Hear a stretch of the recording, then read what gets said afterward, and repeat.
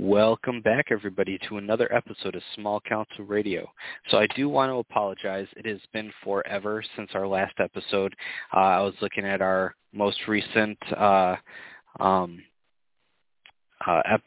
or our last episode we did, and that was almost literally a month ago. So I do apologize for that. It just feels like time has been flying. We've definitely been trying to work out shows. It hasn't just kind of been on the back burner. We have like a group chat with the other hosts, and we've been trying to work out how to get some more shows in, and they just kind of have been falling through week after week. So I apologize for that. I know, we don't have any Patreons or anything like that, so it's not like we're obligated to do a show, but I still feel bad. I feel like, let you guys down a little bit, because some of you guys out there, you try to eat up as much of the content as you can get, and for the longest time, we were pretty consistent of every single week, never missing a week up until like a certain point, and it'd usually only be like 1 week, and you would make it up the next week. But, I feel like over this last 4 or 5 months, we've definitely been falling short a bit. So I do apologize for that, and it is definitely something we're trying to work on. It is not because we're thinking about quitting or not doing the show. It's just been pretty tough trying to find when schedules align. But with that said, one of the solutions I have had in the works for a little while, and we finally would like to announce is we've added another member to Small Council Radio, and I am super excited to have him as a part of the team. I know, the more hosts we have, the more availability we'll have, and the more we'll be able to work with our other hosts to get some people on and do a show. So without further ado, I want to introduce our newest member, Master of Drink, Cyrus. Thank you so much for being on and for joining the team. Oh, a more appropriate title there never was. Yeah, this is great. I really enjoyed the show prior. I mean, I enjoyed calling in and being a contributor, but now I've gone to being a full-fledged member, and this is just great. It just shows that if you want to be part of a group, just continue to pester those in charge and hound them relentlessly until they finally relent and let you in. I mean, that's the only way. But no, seriously, it's great. I'm glad to contribute to the show. I have some fun ideas for us moving forward. Yep, and I mentioned this so long ago that I think it was more than a year ago. I mentioned how we want to add like an intro and outro, something a little fancier for you guys. I know because, our episodes, you kind of just click on them and it instantly goes to me talking, and then it ends with me talking, and it's just me talking 95% of the time. And, we want to add a little, I guess, flair to our shows. So that's definitely something in the works. So stay tuned for that. I won't give away all the details, but we do want to spice things up a little bit, make things a little more interesting. Another thing, now that we have Cyrus on board, we're looking at possibly even doing a couple episodes a week, maybe. It may be every other week. So like we'll try one episode a week, and like every other week we'll do a second episode. But we're going to try to splice in some shorter episodes in there when possible, because there's lots of people out there that prefer both type of episodes, the longer format because they're painting or they're on a long drive and they're looking for something, to pass the time. And then there's other people that just kind of want that short episode to kind of listen to and just be kind of done with it and kind of get all of their info in a short amount of time. And there's merits to both. So we're looking to hopefully bring both of those to our listeners. So I know we've kind of done it before, but just for the sake of it, Cyrus, why don't you kind of tell us how you kind of got into Ice and Fire and give a little bit about yourself before we jump into tonight's topic. So I was actually kind of late to the party. I was actually late in general getting into war games. I didn't start getting into miniatures until maybe 5 or 6 years ago. And I originally stepped in with Star Wars Armada, which was really fun. I just happened across it. There was a YouTube channel called Inside the Box, which is one of my favorite small YouTube channels, where they did some lowbrow skits having to do with it. And so I started playing it, and I was having fun with that for a few years. But then I got introduced to Song of Ice and Fire, some more YouTube videos, and no one in the area that I knew was playing it. I was thinking, yeah, I might step into this. And I look into it some, and me and my buddy my buddy Kurt, he's actually been on the show before, went to Gen Con 2019 for Armada, and they had a demo game of Song there with the new Baratheons that had just come out. The Baratheons and the Targaryens on the way soon. And we played a game of that. It was fun. I talked him into getting it. I bought myself a Stark versus Lannister starter and started playing Starks. He was playing Lannisters. And here lately he's been playing almost nothing but Baratheons, and I've been kind of alternating between Night's Watch and Lannisters. Even though for a while there I owned most of the factions, I've recently had to pare down to only running Night's Watch and Lannisters. So that was kind of my road to Song of Ice and Fire. I wish I had started it earlier by getting into it, during the Kickstarter days and whatnot. But even being late into it, it's been nothing but a blast, and it's my primary game that I play right now.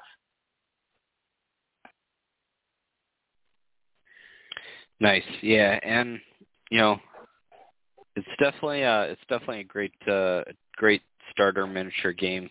I would say not that it's only starter, like it's a great Ice and Fire is just a great game at all points. Starter, casual, experienced, competitive. It's all it kind of has a little bit of everything. So yeah, it's definitely great to have you on. I'm super excited to kind of really get back in the swing of things because things are starting to wind down. I think I mentioned last time, and that with my new position at work, things are starting to wind down, and of course they picked back up with a bunch of new stuff, but now they're winding back down again. So I'm super excited to kind of just get back on track and hopefully make up for lost time, because there's a lot of topics that we have to talk about and get caught up on. For example, tonight's topic, if you didn't already see the title, it's about the Free Folk Hero Box 3. I know they're coming out, I believe, next week, because this week is Lannisters and Starks. Next week is Night's Watch and Free Folk. So, even though they're coming out soon, still wanted to discuss them. Just because they're coming out doesn't mean that they don't deserve a little discussion. And we definitely have a bunch of other stuff on our list to get to discuss. So stay tuned for that, as well as, of course, the just more giveaways. We'll be planning a couple of those in the future. So with that said, we can kind of jump right in. I know sometimes these product review, or I should say like unit review episodes can run long, depending. So we'll jump right into it and talk about the Barox Boar, or Barox Boar. I apologize. I have no clue how to say that. This is the Solo Boar model. It is 2 points, and it can only be fielded in an army with the Skin Changer. It has a 5 move, 3 dice hitting on 3 up, a 4 up save with a 2 up morale. It has Bonded Boar. This unit has 3 wounds and cannot grant victory points. At the start of the unit's activation, it may perform 1 free maneuver. At the start of any round, if this unit is not in long of the Skin Changer, it is destroyed. This unit does not activate as normal. Instead, when Barak's unit activates, this unit activates immediately after them. So much very similar to a bear, with the exception of, I believe, a bear does not have, or no, this is the way the bear used to work, if I'm not mistaken. Because now the bear with the skin changer is a little different. And then he also has Gore and Feed. It's a melee profile which gives Sundering, and after the completion of an attack, if it deals any wounds, this unit restores 1 wound. So I'll let you kind of start this one off because I'm kind of indifferent. I'm not really sure what to think about this guy. Yeah, okay. So looking at it, it's 2 points, and then Free Folk, it's kind of a tight squeeze. Like you might have 2 points left over and think, well, yeah, I'll bring the boar, but if you're already bringing Barak, who is, let me look here, I forget how many points he is on his own. 2. 2, yeah. So you're bringing 4 points, and it's not an extra activation, which I'm pretty sure most Free Folk are going to balk at. You could bring a whole unit of Raiders for another activation or 4 points for an attachment and another body on the field. But it does give you another Free Folk unit that's on the field, which could, in fact, turn on cards like There's Too Many, or it could body block. It can serve a purpose for its 2 points. A couple problems, though, is I'm not sure about the attack profile. Like it's 2 points. It shouldn't be able to do much, but the 3 dice hitting on 3s and Sundering would definitely be a thorn in its side. But if Barak's unit dies, then the boar can't activate. It's going to die right after Barak's unit dies if it hasn't done anything yet, which is kind of a pretty significant downside. You kind of want to protect Barak's unit, or Barak. I'm struggling with the pronunciation of the same. So yeah, it's tricky. I actually am not sure if that point investment is going to be worth it to most players. Now, to that end, Hidden Traps has become a tremendous order. So you might end up running Barak by himself without spending the extra 2 points on the boar, especially if you just throw him in another unit of Raiders to make him essentially 1 point. The Raiders become stalwarts, so they get the 2 point morale.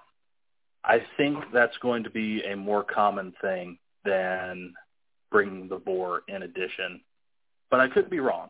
They could find a place. But the more I think about the boar and the things that he could do, Free Folk just do anyway. Like the boar could take an objective, but you already have cheap units that can sit on objectives that you're not worried about. So yeah, it's kind of tough. It could be fun to play with and like be that thorn in your side, and you end up like taking extra wounds from a flank charge from the boar after Barak activates, but it's always going to be attached, so you can maybe see it coming. If Barak's about to activate and that boar's nearby, you might be able to prepare against it. And then the 3 wounds on 4 armor, the most attacks will probably kill it, but it doesn't provide any victory points when it dies. More give and take there. So yeah, there's good sides to it, but there's also negatives. I mean, is it fair for 2 points? Probably, but I don't see it being taken very often, just from my perspective. Yeah, I think the key detail that you kind of mentioned is the fact that this is in Free Folk.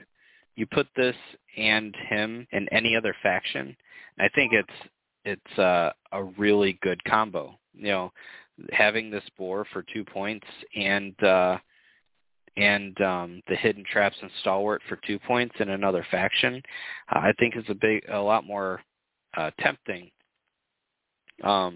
I guess not every faction, maybe not Night's Watch, just because they have like, Ghost and maybe not Starks, but like some factions that wouldn't have the option for this cheap 2-point, thing, with a pretty decent 2-point attachment, Hidden Traps and Stalwart, I wouldn't say is some like amazing auto 2-point attachment, but it's still good. I mean, I like it in the right place. So I think that's the only place that it really suffers. Like you were mentioning that for 2 points, I think it's fair. I think it's just because it's in Free Folk, it's not going to see a ton of play. You already have regular skin changers that are almost never seen, at least from what I'm aware of. And this is just very similar to that. Because what does a skin changer have? They have Stalwart and just like the ability for the 3 different animals for 2 points. You're basically trading the 3 different animals to have only one animal but Hidden Traps. So I don't know. I like the idea. I like the concept. The way that the animals are in 2021, I don't think that's much of a choice. Hidden Traps is a lot better. Yep, and that's the other thing is like, even if you're playing against Hidden Traps or anything that's auto hits, not necessarily auto wounds, this 4-up save isn't going to do much, and there's a good chance that this boar is just going to explode off of many different things. So, I don't know. 2 points is hefty for something that doesn't grant. I mean, I don't think at 2 points it should grant an additional activation. I'm just saying that, I don't know, for what it gives, you'll have to be very, very careful with this model if you wanted to run it, to really make it worth its points. It's almost in a situation in list building where you're building your list, you've already decided to take Barak, and you have 2 points left. I'll take the boar. I mean, that's almost where it comes in. The only other upside I see to the boar is because it does activate immediately after Barak's unit. You could put Barak in a decent hitting unit, let's say some Spearwives or something. Charge the Spearwives, and then allowing the boar to go in, and who knows, you could finish the unit off or something. Your Spearwives have Stalwart now, and if your opponent tried to move before, tried to do something before you did all that and you did the Hidden Traps on them, I don't know. There's some things I think you could do, but keep in mind that's 2 points for Barak and 2 points for the boar. That's 4 points. That's a Raider. That's a whole nother activation with a full 12 model Raider unit plus attachment. Right. So I think, again, really just comes down to the fact it's in Free Folk, and Free Folk have those Raiders. If Raiders weren't in the picture, I think it would greatly increase the value of this duo. All right. Let's see. So kind of talked a little bit about Barak, about Barak's attachment. So we'll continue with the other attachments. We have the Great Walrus, steeled through ice and snow. He is 1 point and gives battle scars. This is the ability that after this unit is attacked, place 1 order token on them, or on his unit. This unit's melee attacks gain the following based on the number of tokens, and they are cumulative. 1 or more vicious, 2 or more sundering, and 3 or more. The attack always rolls its highest attack die value and may reroll any attack dice. So, I mean, you can't really ask for less than 1 point. My only concern is that Free Folk don't really have any super tough infantry units that are just going to survive forever, at least yet. Who knows? The Great Walrus might get a infantry shore unit that he can go in and will really complement each other a lot. But that's the one thing I always look at, especially like with Greyjoy is now having the ability to have battle scars with Cleftjaw. I'm looking for a unit that can take a pounding, get all these effects, and still be at like 2 ranks. Because the last thing I want is to, okay, now I finally have all 3 tokens, and now I'm basically dead. Free folk don't have a ton of healing. You got Craster, you got some regroup and reforms, but that's mostly it. There's a couple other things sprinkled in there, I think, with some commander cards and whatnot, but for the most part, there isn't a ton you're going to be able to do, and like the most defensive unit you have is if you take Thens, or if you want to make the argument of Savages because of their morale. But the only other ways to make them more defensive is to use that attachment slot, which if you do, then obviously it's a moot point because you don't have battle scars in that unit. What's your thoughts on the Great Walrus? All right, so a 1-point battle scars is a great deal, but as you said, he doesn't really have a home that you're comfortable with. If you put him in Cave Dweller Savages, now Sundering is overlapping for their 2 attack bonus.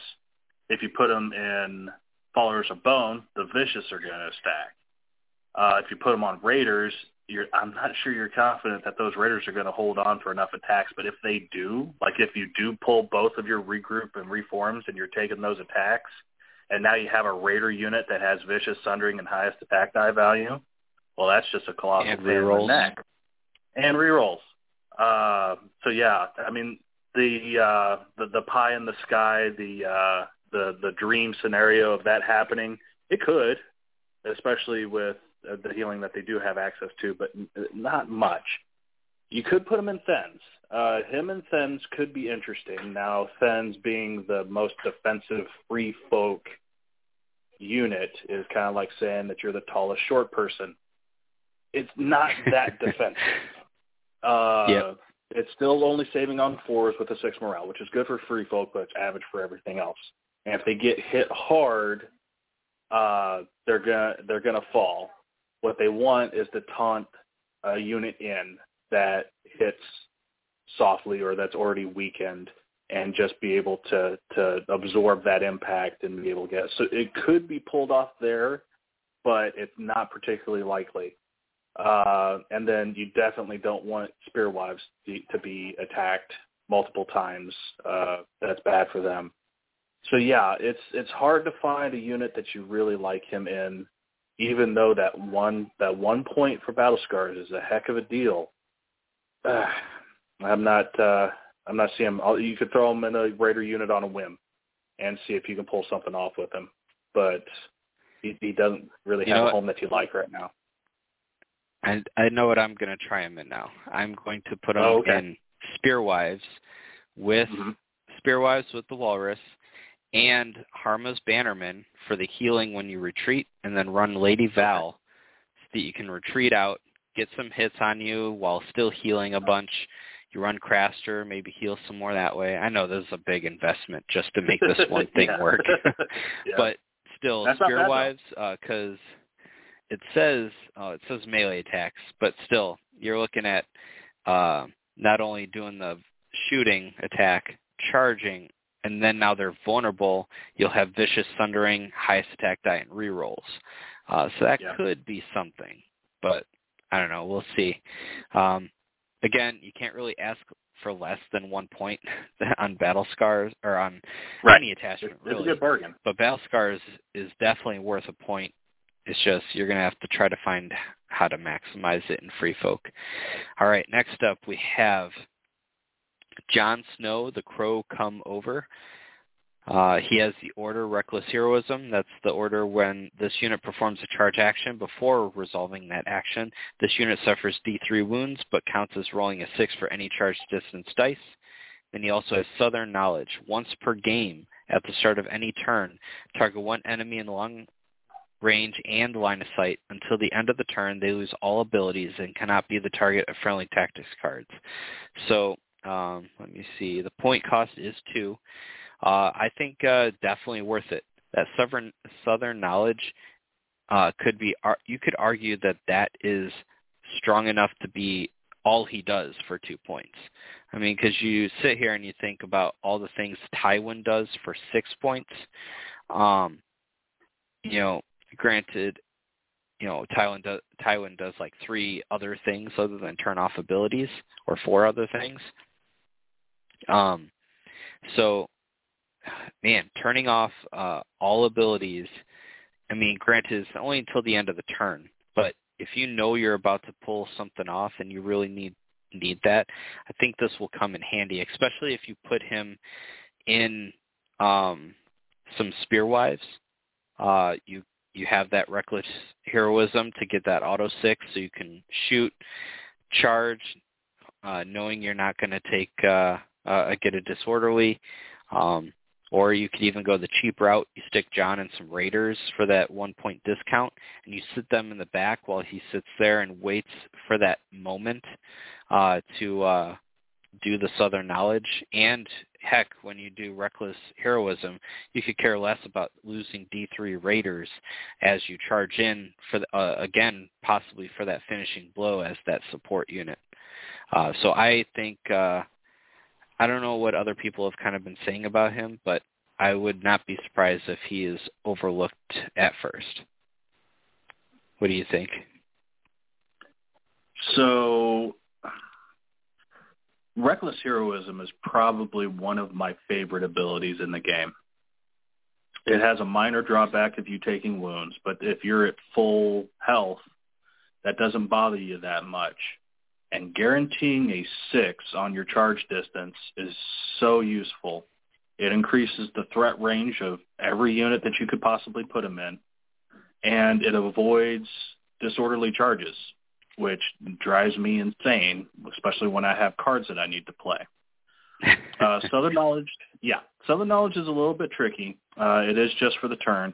It could be used defensively, but that would involve some pretty solid planning ahead, since it's once per game. So if you try to use it when you're about to get attacked for that turn, and then they do something else and then come back to it, it's wasted. So it's most likely 99% of the time going to be used offensively. And if you pair him up with his best buddy, Ygritte, and get an additional inch of movement on your foot speed, you could have Spearwives charging, 12 inches? Yeah, a full 12 inches. Yeah, just an auto 12. If you put him in Cave Dweller Savages, now you're charging at 13. So being able to have your threat range and say, look, I can charge from a foot away and there's very little that you can do about it, is really strong. And having that and some control effects that free folk don't have a whole lot of. I mean, I know Mance has a lot of control effects, but that's mostly with units. And if you do this, then I get to do this. His is a no. You don't get these things anymore. I turn these abilities off, which I don't think free folks have had access to before. It's really strong. I think he's great. You could potentially throw him in a unit of Raiders and get the adaptive and get those 2 things for 1 point. That unit of Raiders could charge across the field and completely disrupt your plans by turning off any defensive abilities that unit might have, along with being able to charge from 12 inches away. It's impressive. It's a good card. I think he's going to get used. Yep. And it's turning off abilities is always something that's going to be strong, especially if it's even if it is just for the turn. You just have to be a little more careful when it's only for the turn. You really have to wait for that moment. But even like abilities like this is the answer to these hard defensive units, like Eldon in Stag Knights, having that hardened and resilience and all these things, because it's not only shut off abilities, but cannot be target of friendly tactics cards. So no Baratheon Conviction, no none of that stuff. So granted, as long as they're targeting Eldon's unit. But yeah, just stuff like that. You have this super defensive unit that you can't, like, it feels like you can't even touch. This is your answer for that. You whittle them down just enough to where they still feel like they're more than safe. You trigger this, and you go in for the killing blow. So I definitely see this attachment being played.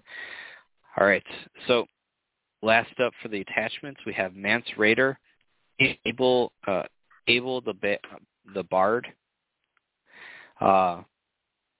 He has the two abilities. I want to say he's a 2-point attachment where before deployment, attach Mance to an enemy infantry unit, ignoring the usual attachment restrictions. So similar to Maim Jamie or the what's it called? The other Lannister attachment thing. Now I'm blanking on the name. Turncoat? Or Turncoat. Turn. So he's similar to that, where he'll be in your the enemy's unit. He has two abilities. First is Camp Followers. Each time this unit activates, it suffers 1 hit for each of its remaining ranks. So again, this is referring to the unit he's in. So this is going to be happening to your opponent. So every time they activate, they're taking a hit for every rank they have. That's huge. And then he has Sabotage and Subvert. Once per game, at the start of any turn, your opponent may deal this unit 1 wound to remove this model. If you do, they place 1 condition token on this unit, and it may not use orders or be the target of friendly tactics cards this turn. So that part is similar to the Turncoat from Lannisters. So I think, 2 points is a lot, but I think it could be worth it, especially in a 2-list format. There's certain things, you combined Camp Followers with Hidden Traps, and now, because this isn't an order, both of these effects are just regular effects, no symbol or anything. So your opponent could activate a unit, take 3 hits for having full ranks, and then perform an action within long range of a Hidden Traps and take 4 more hits. That's a lot of damage just for doing something. And then right at the time that it's key or pivotal, you Sabotage and Subvert, take off now that's taking a wound off of your opponent on top of the hits they've taken. The orders or tactics cards can't be used on them. They get a condition token. So much can go wrong for the unit that Mance is in. What do you think about Mance here? So,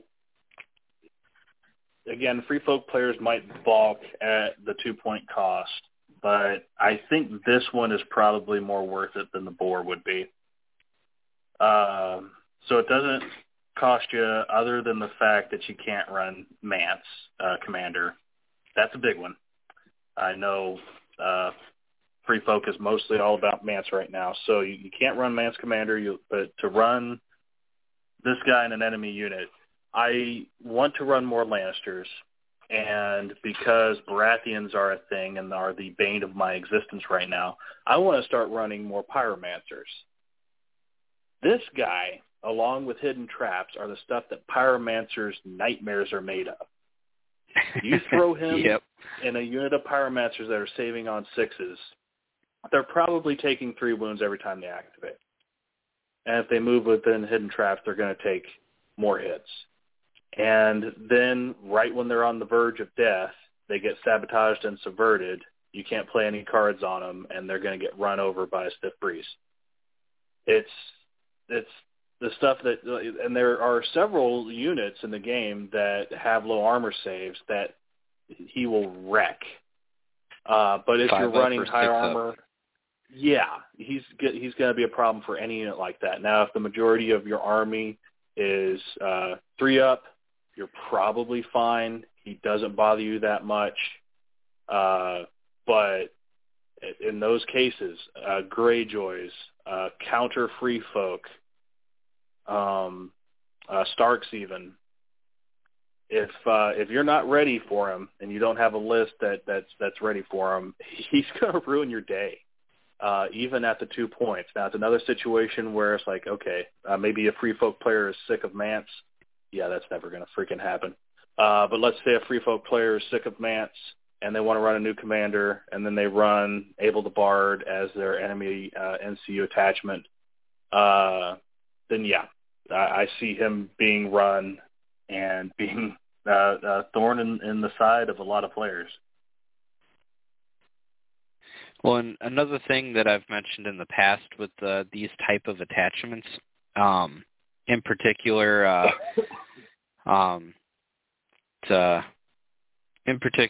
Maimed Jamie, and then before he got changed, I guess even now, but Jaqen attachment who goes in your opponent's unit. This is a mental, game that you now have put on your opponent. Putting this in one of their key, like you were saying, if you run your list and if your pyromancers now, let me just double check, before deployment, now have this guy in the unit, it will throw almost everyone off their game. Like immediately you feel like you're on your back foot because you're like, what in the world do I do? It's not something you plan for. This is one attachment in one faction and all the possibilities of something that you could face that, it's not like, when something gets attached to your unit like that at the beginning of the game, it completely changes up your game plan, where you deploy them, what their role is for the mission, and what you're going to do with them. Whereas, let's say, you have a unit of pyromancers or something equivalent that is more of a glass cannon. Now, whereas their role would have been charge forward and really wreak havoc, now you're sitting here and you're like, well, now that completely shoots my game plan. Now I have to play completely different. When you do that, often, that'll show you that's a sign of some really good players. If you throw them off their game plan, but they're able to kind of pivot and change to a new game plan really easily. But some people, or just, it can happen to the best of anyone. You throw them out on their off their game, on their back foot, and now, it really makes it an uphill battle. You also can't not activate your unit, right? Every unit has to be activated, so you have to trigger him no matter what. Now, when you are getting low on health, you are taking less hits, but even so, if you do take a full 3 wounds from the first time you get hit, you're still at 3 ranks. So the next time you activate, barring anything else, you're going to take another 3 hits, and that could put you down to a half health after 2 activations. And also, you're typically activating your combat units after the NCU board is already full, so you're not going to be healing those wounds after you've taken them, especially if you're not going first for the next round. Your opponent could have initiative and still be able to take advantage of your weakened unit. It could cause a lot of problems. Yep, and another important thing to note, because you were mentioning, when this unit activates, and you can't not activate the unit. Another thing that it gets around is resilience.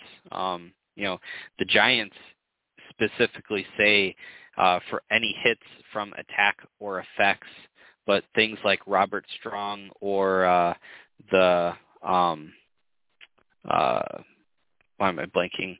The Free Folk Resilience or even the Stagnite Resilience, all of those are only from attacks. So all of these hits are going to bypass a lot of those effects that are only triggering off of effects. I believe Hardened also says from attacks. So It's definitely a very strong ability. For every remaining rank, because he's infantry, more often than not, that means that it's going to be 3 hits until they start losing ranks. Unless, of course, you put him in Kingsguard, and then it's still kind of funny because even with a 3-up and it still would be a that could pain still in the be butt. Problematic. I mean, exactly. You could be pinging in wounds to that 8-wound unit. That could still be problematic. And with his Sabotage and Subvert, you would still be dealing a wound when you remove Able from the unit and giving them a condition token and turning off their abilities. If you're running Joffrey and Able to Bard gets thrown in your Kingsguard, you might be in trouble. Yep.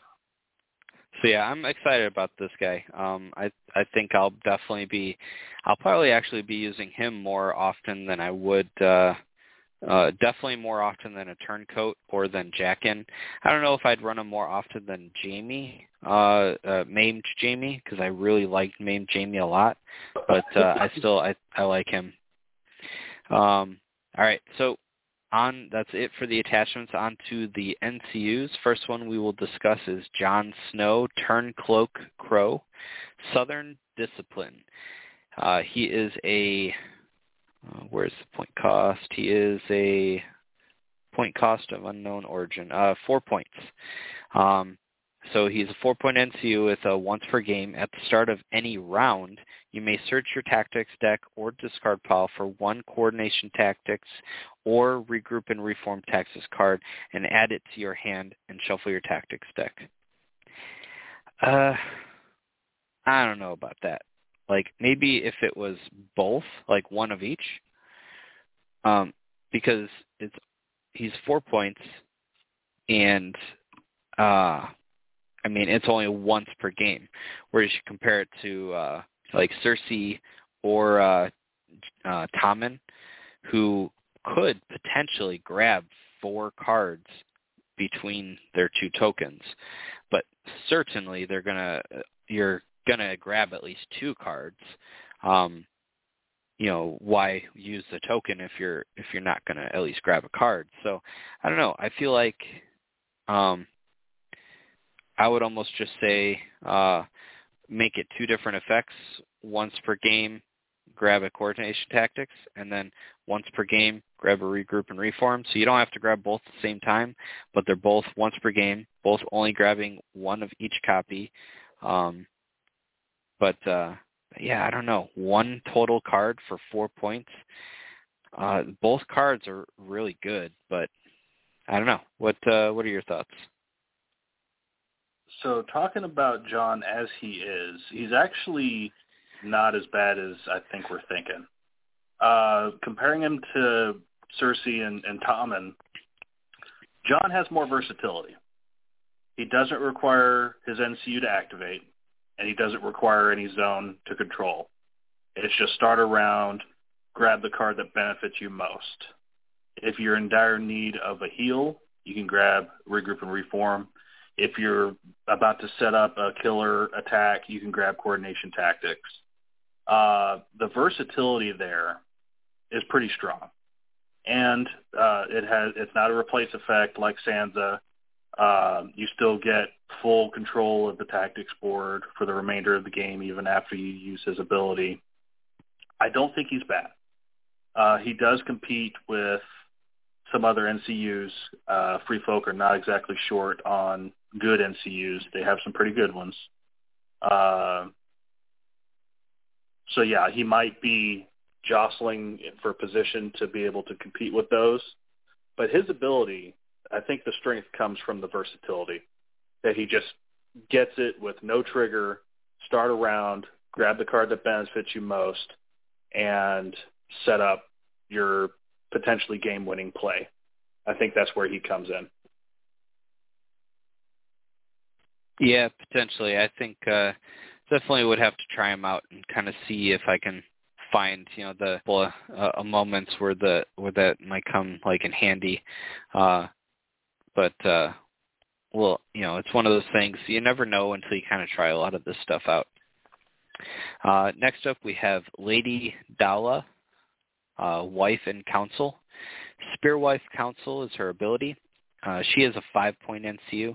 Each time Dala claims a zone, perform the following based on the zone she claimed. If you claim the crown, one enemy becomes weakened. If you claim the wealth, instead of removing a condition token, target one enemy engaged with that unit. They suffer 1 hit plus 1 hit for each remaining rank in that unit. If she claims the letter, instead of drawing cards, look at the top 2 cards of your opponent's tactics deck. You may discard one of those cards, then place the remaining cards on top of the tactics deck. Overall, 5 points. I like her a lot. 5 points is a hefty price, but the abilities, I would say in particular the wealth one, and possibly the tactics zone, the mail or envelope, whatever you want. Weakened is nothing to like scoff at. I still think that's a nice effect to replace the crown that you don't want with, especially if you're going to run 3 NCU list or something. But yeah, those hits plus the hits from Able plus the hits from hidden traps, like it's a possibility that the amount of hits you could be taking is going to be ridiculous, which is funny because in a way it kind of makes sense thematically, because these auto hits are going to be less effective against this heavy armor, which is something that thematically Free Folk would have trouble with. They wouldn't be able to really be able to deal with this heavy armor, if they were to just meet across the battlefield of a heavy, fully well armored Baratheon or Lannister faction. Whereas if they're facing something that doesn't have all that great armor, just kind of sparse armor here and there, the hits would be a lot more effective. But that's just kind of the way I see it. What are your thoughts? Lady Dala is insane. I understand she's 5 points, but a lot of these effects that we're seeing, we typically see them coming from full zone replace effects. And that's not what these are. These are half zone replace effects. Let me explain what I mean. On the bag, you can still heal and then do hits, because the only thing that it's replacing is removing a condition token. So you can heal up and then do hits. You could potentially gain a rank from that heal and end up doing an extra hit. The letters, you're only not drawing cards. You can still place a condition token and then do the card draw trick. The amount of value that you get from just those 2 zones is insane to me. And you're going to be able to get one. They can't block them both. The crown is fine. Weakened tokens when you're trying to play against Free Folk can really drive you crazy. But yeah, the amount of value that she could get from the bag or the letter, and there's no token attributed to this. She can do it every time. She doesn't run out of tokens like Varys or Qyburn. She just gets to do it. I think that's insane, even at 5 points. Yeah, I totally missed that. I know I had read it the proper way and understood it way back when she first came out, but now when I just read it, it completely went over my head that she's not replacing the zone. So even the crown, you're still getting a crown zap on something. Something is still taking a panic test at -1. Granted, we all know that is very hit or miss depending on what options are available to you. But still, that could be a potential 3 wounds and a weakened token if you're lucky enough with the panic test. Who knows, even 4 wounds if they're engaged with a champion of bone. So it's an opponent has to worry about the horse for Endless Horde. They have to worry about the letters. They would have to worry about the bags, and they have to kind of worry about the crown. You can't block all those zones. you're going to get hit by something that's going to hurt. And if she ends up discarding a couple cards that you really want, that is going to totally turn a game. If she's discarding counterplots from the Lannisters, or What Is Dead May Never Die from the Greyjoys, or just you name it. If she's just tossing cards, like, oh well, yeah, you don't get that anymore. There's some card recursion in the game, and some that still is like coming back from updates and new units, but there's not much. Not enough to be able to recover from some of your best cards being tossed. So yeah, she's nuts. You know, it's funny you say that, because that's another thing that kind of skipped over my brain. Is in my head, like the visual, I was thinking choose one to put it at the bottom of the deck and one at the top, or both at the top. It didn't even cross my mind that it says discard. So yeah, you are literally. Yeah, if you have no recursion, that card is gone. Key card in your faction and you have no recursion, yep, that's gone. For example, I don't think Baratheons have a way to recur it, but Final Strike. Yeah. It could be pretty devastating. And on top of that, like you said, you still get the condition token, and you get hand knowledge. So you discard one, and then the other card you put back on top, you know they're going to draw it eventually, and you will know that they have it. So, yeah, I think she's an easy 5 points, and I think you're going to be seeing her quite a bit. So, last up for NCUs, we have Mance Rayder, Deceptive Bard. He is a 6-point NCU that has Intrigue and Subterfuge. Once per game, when an enemy NCU activates, that NCU loses all abilities until the end of the round. And then has Disrupt Communication. He's an influence. When he claims a zone, attaches the card to a combat unit to the end of the round. When influencing an enemy unit, your opponent may not target that unit with tactic zone effects or influence abilities. So, I'll let you kind of take this one away. What are your thoughts? All right, so 6 points is pretty steep. Now, having Intrigue and Subterfuge on an NCU card is better than having Intrigue in the Lannister deck, because you always have access to it. You don't have to worry about if I'm going to be able to draw it at the right time to be able to use it. It's just there. Unless he loses all abilities himself, you're going to be able to shut down an NCU at a proper time. That kind of versatility is very useful. So that's great. It's very handy. And as a Lannister player, Intrigue is great. In fact, I played a game today, and I was able to shut down Melisandre with Intrigue and Subterfuge, and that just was a huge sigh of relief. Now, Disrupt Communication.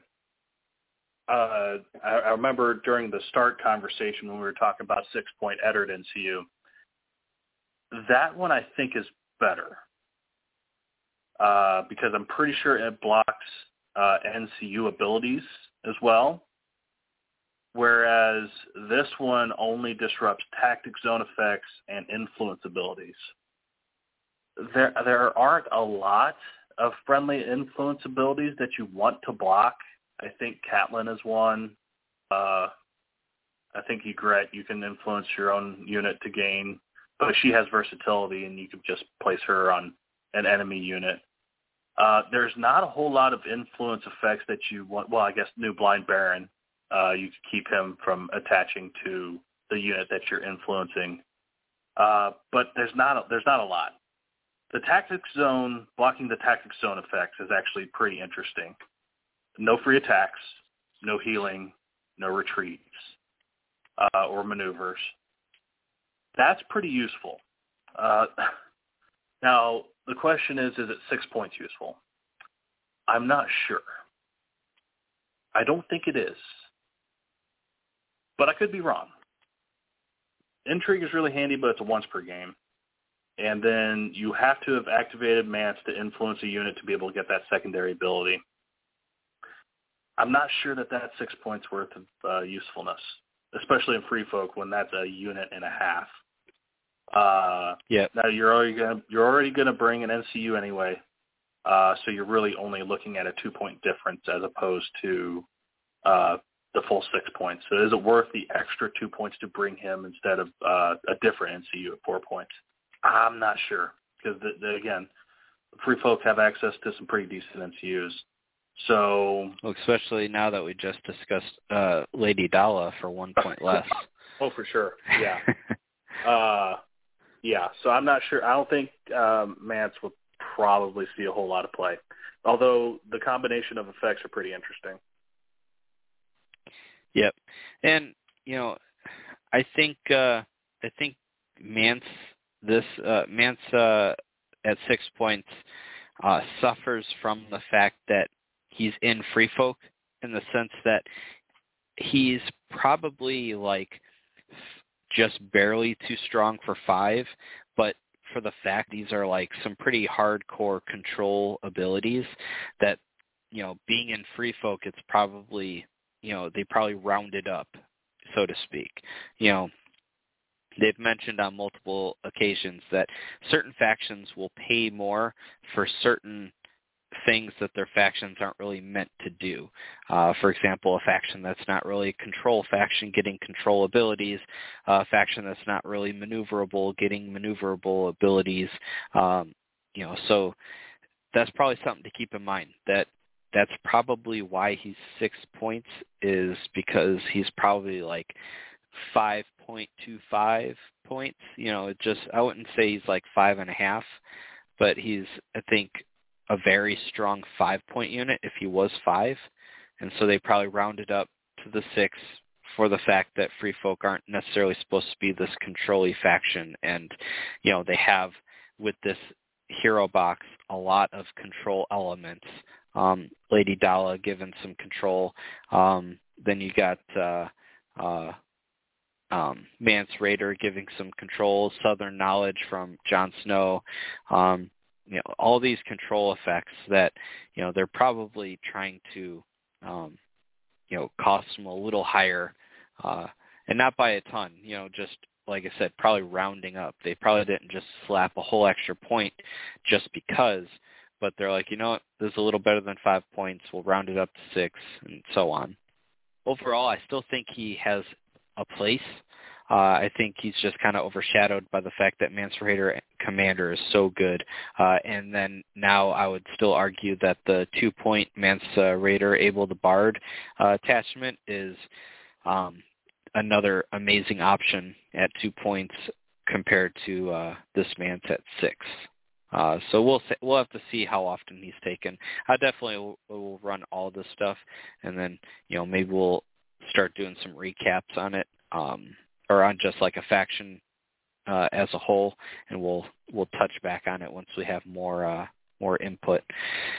All right, I'm just in shock that Free Folk have more commanders than just Mance. I mean, you wouldn't know that by looking at the at the games, but yeah, Free Folk actually have more commanders than Mance. They should probably be tried out.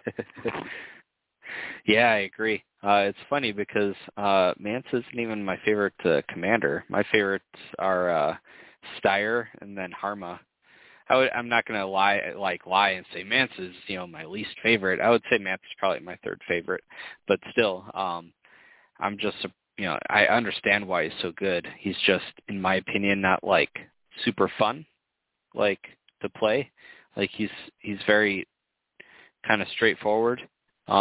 Whereas I really love the Retribution style of play with Styre and like the speed of Harma and like the maneuverable stuff with her.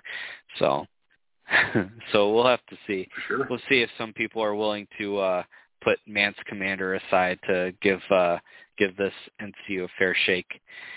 All right, so the last thing we have to discuss is the only commander that they introduced in this hero box, which is the Great Walrus, Lord of the Frozen Shore. Important thing to note, every other commander is all about the commander's unit.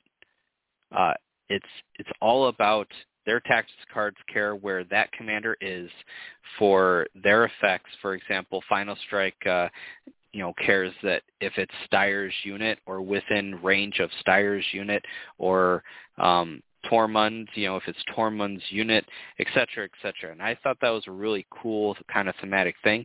And I'm not that's not to then say this is a bad thing. The Great Walrus does introduce affiliation. He gives affiliation Frozen Shore, and so far we have the Frozen Shore Chariots and the Frozen Shore Bear Riders.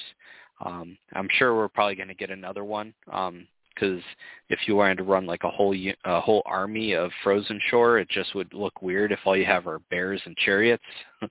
So I'm sure we'll get something else.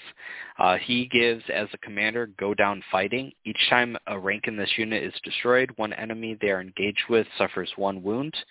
And Hardened. Each time an enemy performs an attack on this unit, after rolling defense dice, this unit blocks 1 hit and 1 additional hit for each of its destroyed ranks. And then, as always, with the commanders, I'll talk about all 3 command cards, and then we'll discuss the commander as a whole. So first card is Walrus Strength.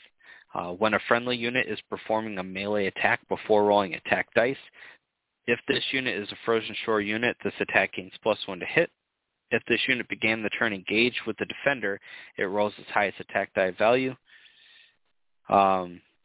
Next one is Frozen Shore Resilience. When an enemy is performing an attack after rolling defense dice, target the defender. They may reroll any defense dice. If the defender is a Frozen Shore unit, they may also reroll any panic test dice for this attack. And then lastly, he has Battle Endurance. Important to note, it does say melee for this one. Start of a friendly turn, target 1 friendly combat unit and attach this card to it until the end of the game. While attached, this unit's melee attacks gain the following bonuses based on the game round, and they are accumulative. Round 3 or greater may reroll any misses. 4 or greater Sundering, 5 or greater Critical Blow, and 6 or greater +2 attack dice. I think a very great commander. Go Down Fighting is so-so, but if you have some regroup and reforms and Craster and whatnot to heal this unit, his unit up, and really try to maximize that Go Down Fighting, especially with the Harden, I think that could definitely be something, combined with all the other auto hits that you could introduce into his faction or into his army.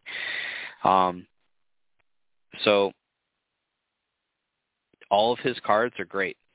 Walrus Strength for the +1 to hit if it's Frozen Shore. If you began the turn engaged, roll highest attack die value. This card reminds me of Sustained Assault, but in my opinion, as long as you have some Frozen Shore units in there, I like this card a lot better than your traditional Sustained Assault. That +1 to hit is pretty big, especially for some Bear Riders, and heck, even the Chariots. Or again, he gives a Frozen Shore affiliation to his own unit. You could be hitting on 2s if you have his unit attacking a unit while a raid leader is also giving a +1 to hit. So that could be some pretty devastating combos. What are your thoughts on this commander here? So he's pretty interesting. Like you were saying, Go Down Fighting, pretty handy, especially if you have access to the healing to be able to just get that unit back up after you. But a lot of units are going to be losing ranks anyway, so being able to deal that plink damage is nice. I do enjoy that when Hardened became an ability in the game, there was a fair amount of complaining about us, like, oh, we're so sick of Harden. We hope Harden gets fixed. We hope Harden goes away. And then we get several boxes and like, hey, here's more Hardened. Here's 3 commanders and units that also have Hardened. Do enjoy it because it looks like Harden is here to stay. But having Hardened and Free Folk, yeah, sure, why not? We'll just give them everything. Yay. I'm sure Brett's happy about that. Looking at his cards. So Walrus Strength, being able to give a +1 to hit just for being a Frozen Shore unit, great. It helps Frozen Shore Chariots hit even harder for their 4 points. And Bear Riders, it's going to turn them into problem. I mean, we were questioning what role Bear Riders were going to have, being so expensive, but also being a 16-point unit or 16 wound unit. And here's our answer: they have their commander that synergizes with them very well. If they do end up getting hit, they can re-roll their defense dice, and they're pretty defensive. They also get re-rolls on their panic test dice. The resilience card is actually really interesting, looking at it closely. It follows the vulnerable token counter that we've seen, where after rolling defense dice doesn't actually happen until all the re-rolls have happened already. So your opponent will spend the vulnerable token on your unit. Then you'll play the card, you'll target the defender, and then you'll get to re-roll your defense dice after the vulnerable token has been spent. Really handy. But that does not work for the panic test, like we see with other effects like Fire That Burns Against the Cold. Because the card has already been played, you're going to have to re-roll your panic test dice first, and then they can spend the panic token since the effect has already been in play, and it's not a simultaneous effects situation. So it's really interesting that we have a card that now mixes the two situations of before rolling attack dice, after rolling defense dice, and all of that. And then I'm seeing Battle Endurance, if that gets played on a Bear Rider. Good luck dealing with that in round 6, because that is just a walking howitzer. I know the Sundering will overlap a little bit, but a potential Bear Rider unit that has all the other effects of re-rolls and critical blow and +2 attack dice for their melee attack doesn't apply to their ranged attack, but I'm not sure that you're going to be using that spear toss very often. You just have just a walking tank that's just going to be just a nightmare to deal with in round 6. Not many other free folk units are going to be surviving until round 6 after you play this card on them, because they're probably going to get zeroed in early in the game. But some units might, especially if you maybe potentially play it on, you wouldn't want to play it on a chariot because now you have ability overlapping. So, yeah, Battle Endurance is not quite as good a card in free folk as it is for, say, Baratheons or some of the other factions that have access to it. Targaryens have access to it through Grey Worm. But it could, if you get that maybe as a late card and throw it on a unit late in the game, you could have raiders that are just hitting like a Mack truck, and now, wonderful, I guess I lose now.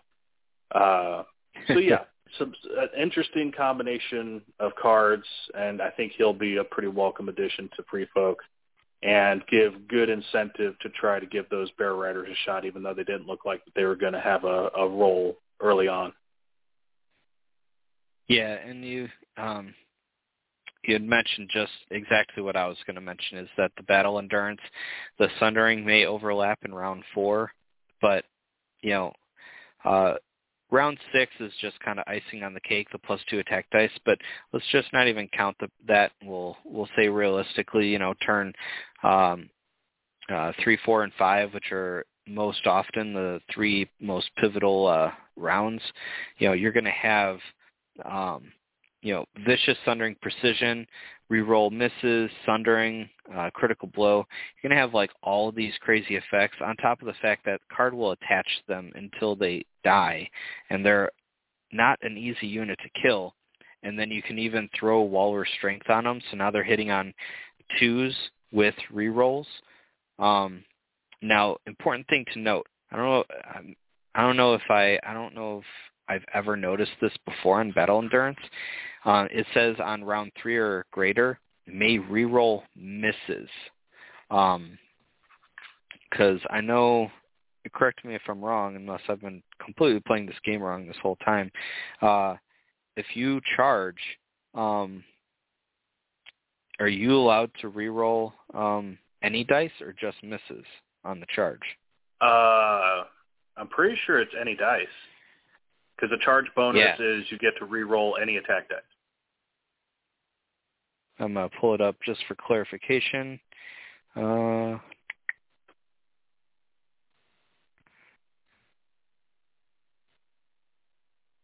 Of course, it's going to elude me. There we go. Combat bonus.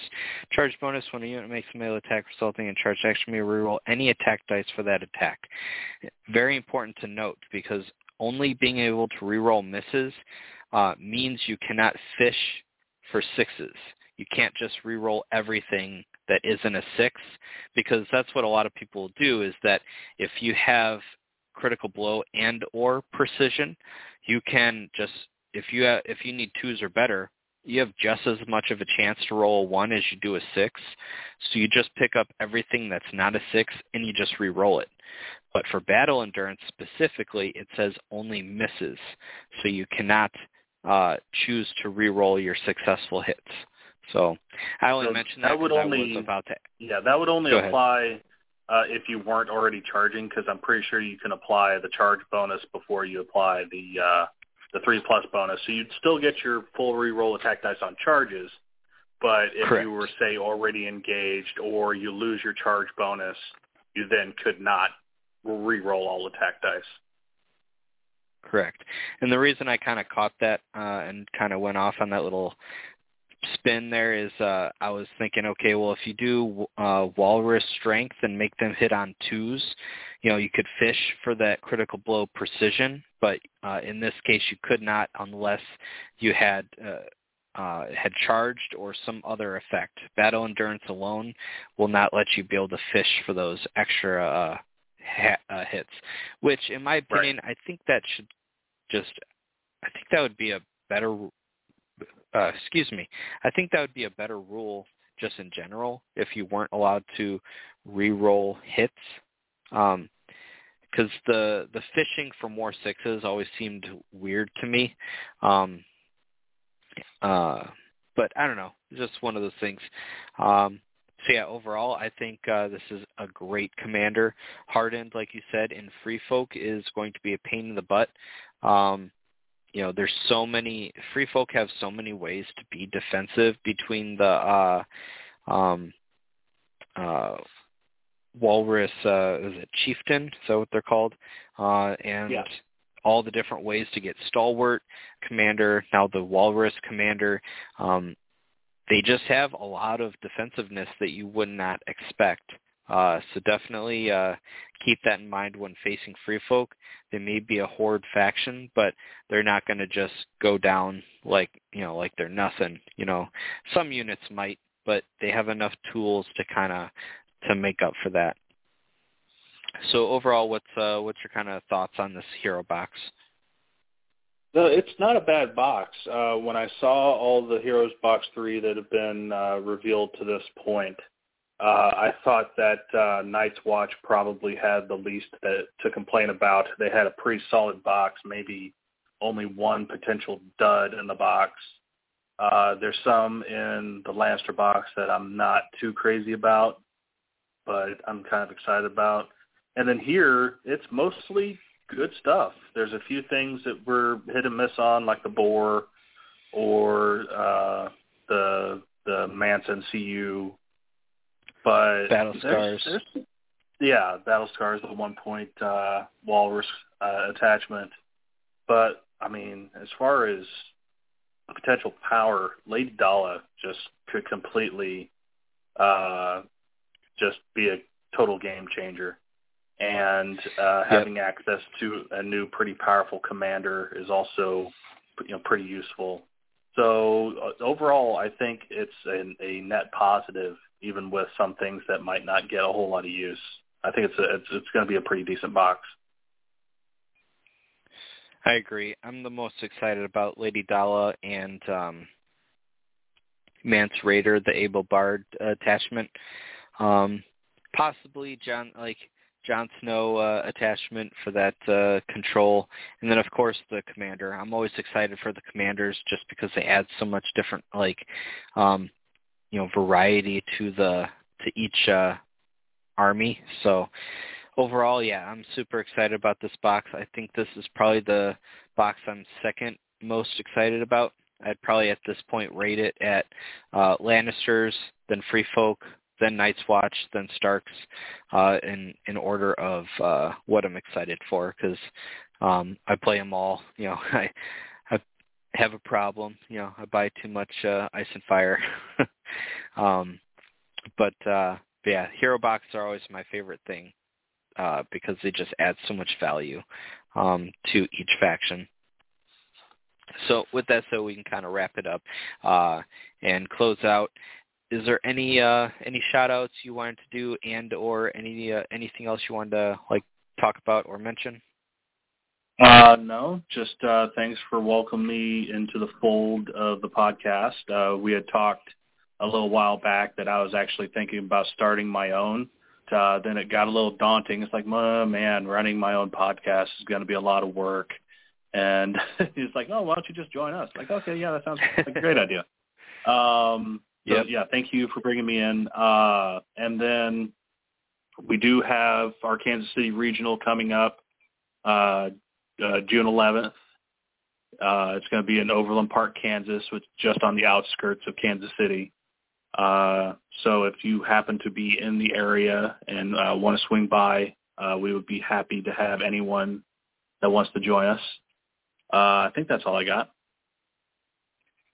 Awesome. And if you are just a little bit out of the driving range for that event, our Illinois event just happens to be on the same day. It just was actually the only weekend that my shop had the available space to accommodate enough people to qualify for running one of the qualifier events. So that is also June 11th, right? June 11th. Yep. And so I would say whichever one you're closer to, go to that qualifier. I don't want to take either lose or take people from a certain area, especially, all the effort it takes to go, the extra distance. And I'm sure all of them are going to be a blast. So keep those in mind. If you're in the Illinois area or close, we're doing ours again, June 11th. There's going to be a ton of prize support, not only from the shop, but Small Council is promoting or sponsoring it. I'm going to have, see how many, did I put them all away? Yeah, I put them away. I have 3 starters that I'm going to be giving away, plus all of the other stuff, a bunch of unit boxes, just definitely worth the travel if you're not too far. I know gas is getting a little crazy, but definitely keep it in mind. If you are interested, you will need to call the shop to reserve your spot. We only have enough space for 20 people. It is Games Plus in Mount Prospect, Illinois. Just go ahead and give them a call and put your name on the list, and then we're not requiring people to prepay. If we reach over 20 people, we'll just put it on a reserve list, and then that way if anyone on the first 20 doesn't pay, they kind of lose their spot, and then the next on the list, and it'll go down.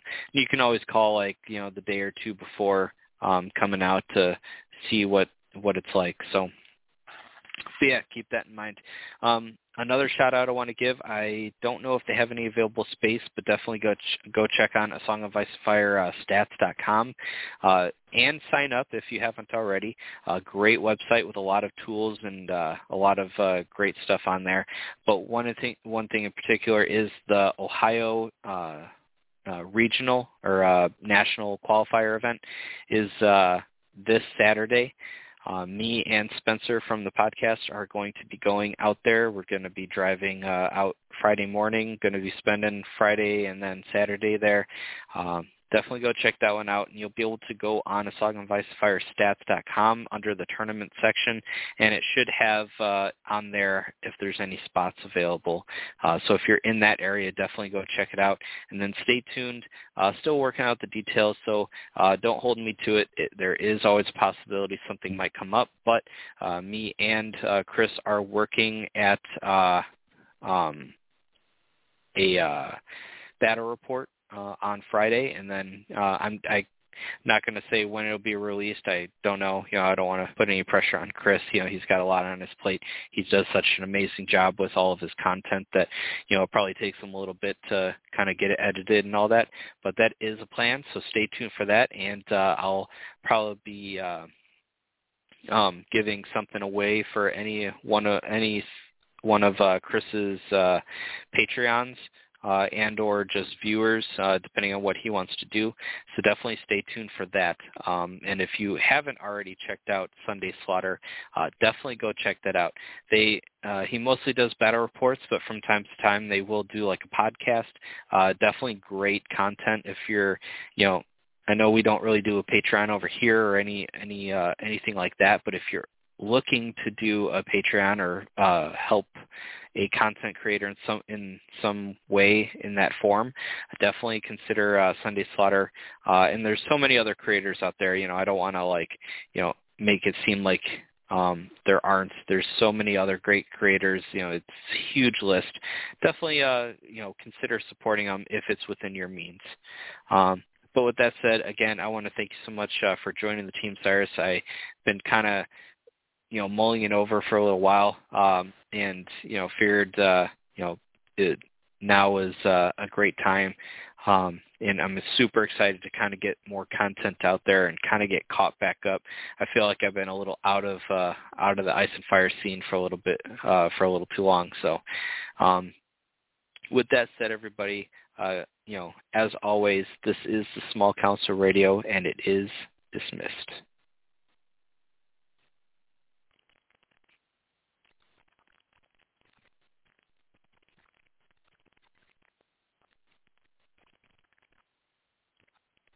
It is Ryan here, and I have a question for you. What do you do when you win? Like, are you a fist pumper, a woohooer, a hand clapper, a high fiver? I kind of like the high five, but if you want to hone in on those winning moves, check out Chumba Casino. At ChumbaCasino.com, choose from hundreds of social casino-style games for your chance to redeem serious cash prizes. There are new game releases weekly, plus free daily bonuses, so don't wait. Start having the most fun ever at ChumbaCasino.com. No purchase necessary. VGW Group. Void where prohibited by law. See terms and conditions. 18+.